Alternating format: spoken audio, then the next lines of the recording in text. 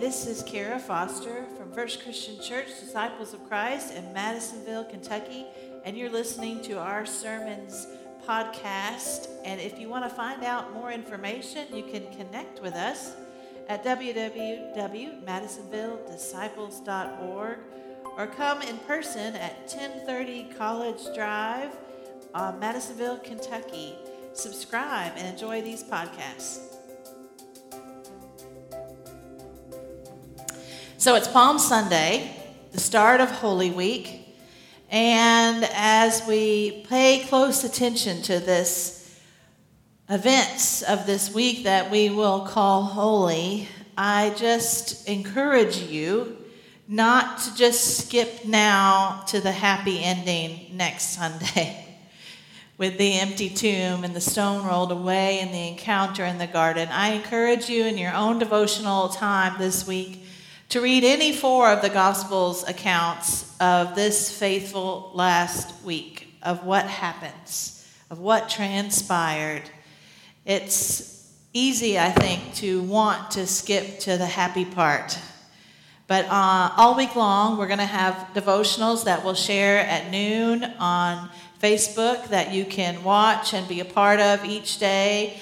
And then also on Thursday night, we have a Maundy Thursday service that will start here in the sanctuary. And our plan is to head out to those outdoor crosses, and that's at 7 p.m. So I'd encourage you to pay attention to these events as you can, because I think Easter Sunday will be all the more meaningful if you do. So our passage today is in John chapter 12, beginning in verse 12, and I'm going to read to verse 19. The next day, the great crowd that had come to the festival heard that Jesus was coming to Jerusalem. So they took branches of palm trees and went out to meet him, shouting, "Hosanna, blessed is the one who comes in the name of the Lord, the King of Israel." Jesus found a young donkey and sat on it, as it is written, "Do not be afraid, daughter of Zion. Look, your king is coming, sitting on a donkey's colt." His disciples did not understand these things at first, but when Jesus was glorified, then they remembered that these things had been written of him and had been done to him. So the crowd that had been with him when he called Lazarus out of the tomb, raised him from the dead, continued to testify. It was also because they heard that he had performed this sign that the crowd went to meet him. The Pharisees then said to one another, "You see, you can do nothing. Look, the world has gone after him." You see, you can do nothing.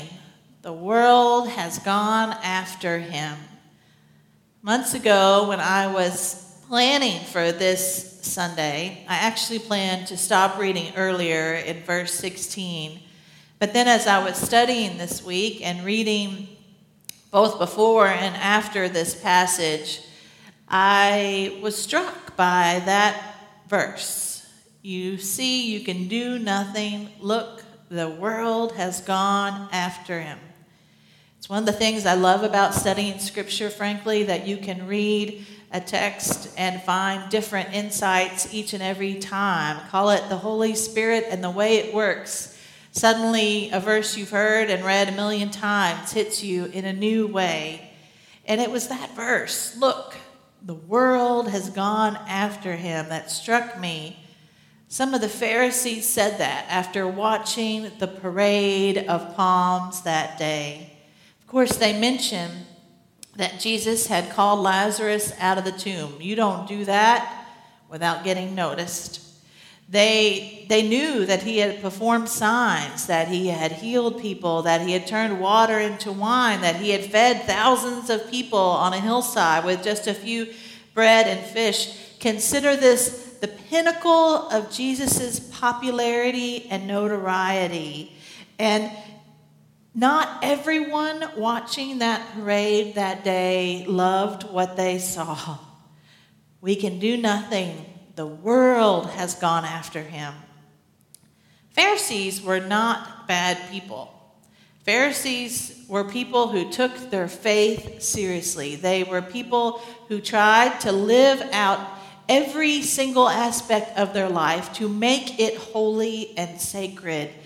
They were not bad people, but they were regularly bumping heads with Jesus, who was quite frequently willing to step over the rules to get to the heart of faith.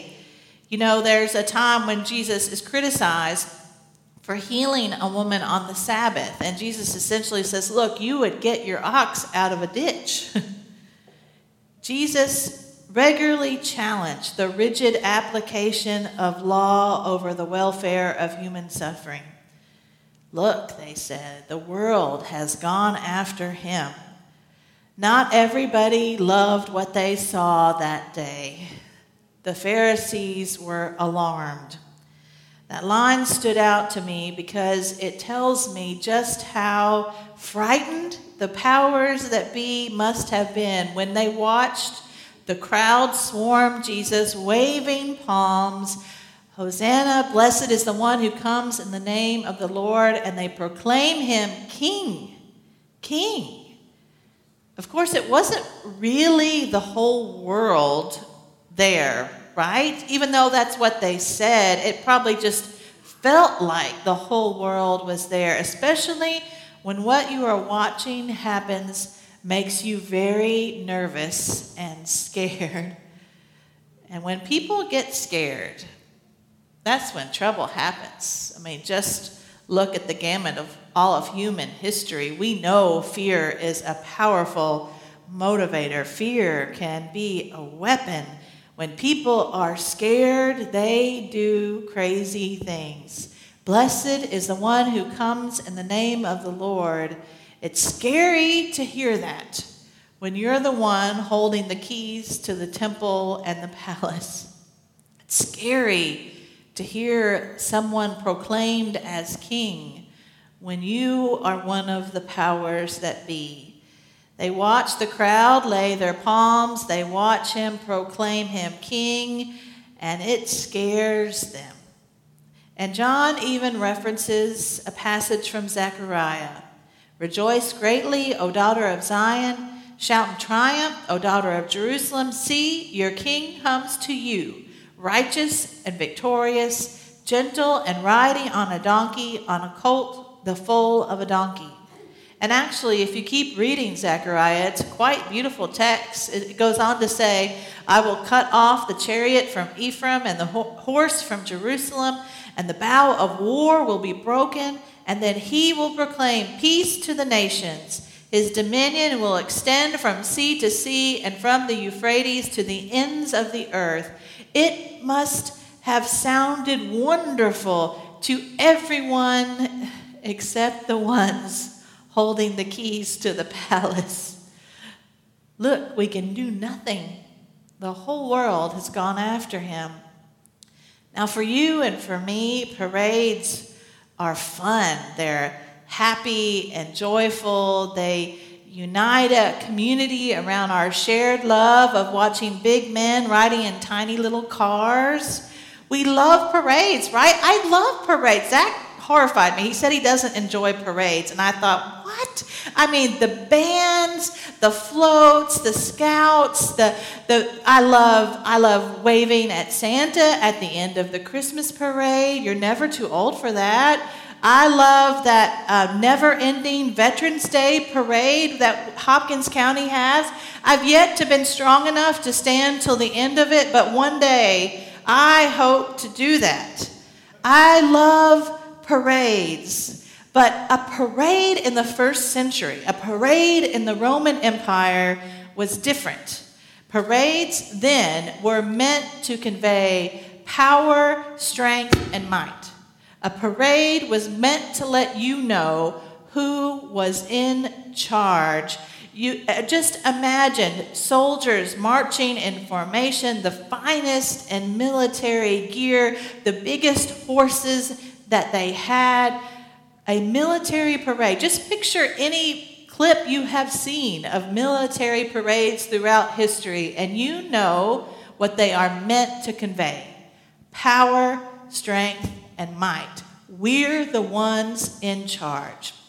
And what the writer of all the Gospels take for granted that we all know today is that there was another parade happening.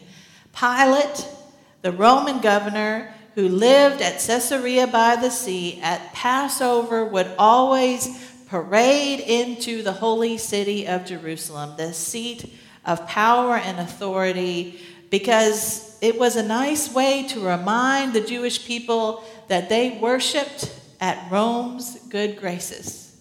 It was a nice way to remind everybody who was really in charge. And here comes Jesus' parade today. Clip clop, clip clop. He's on a donkey. It couldn't have been a smooth ride, could it? He's on a donkey. It's not a war animal. This is a poor man's horse. This is a working animal. He's riding on it. His feet were probably dragging the ground, and the people are eating it up. The crowds swarm.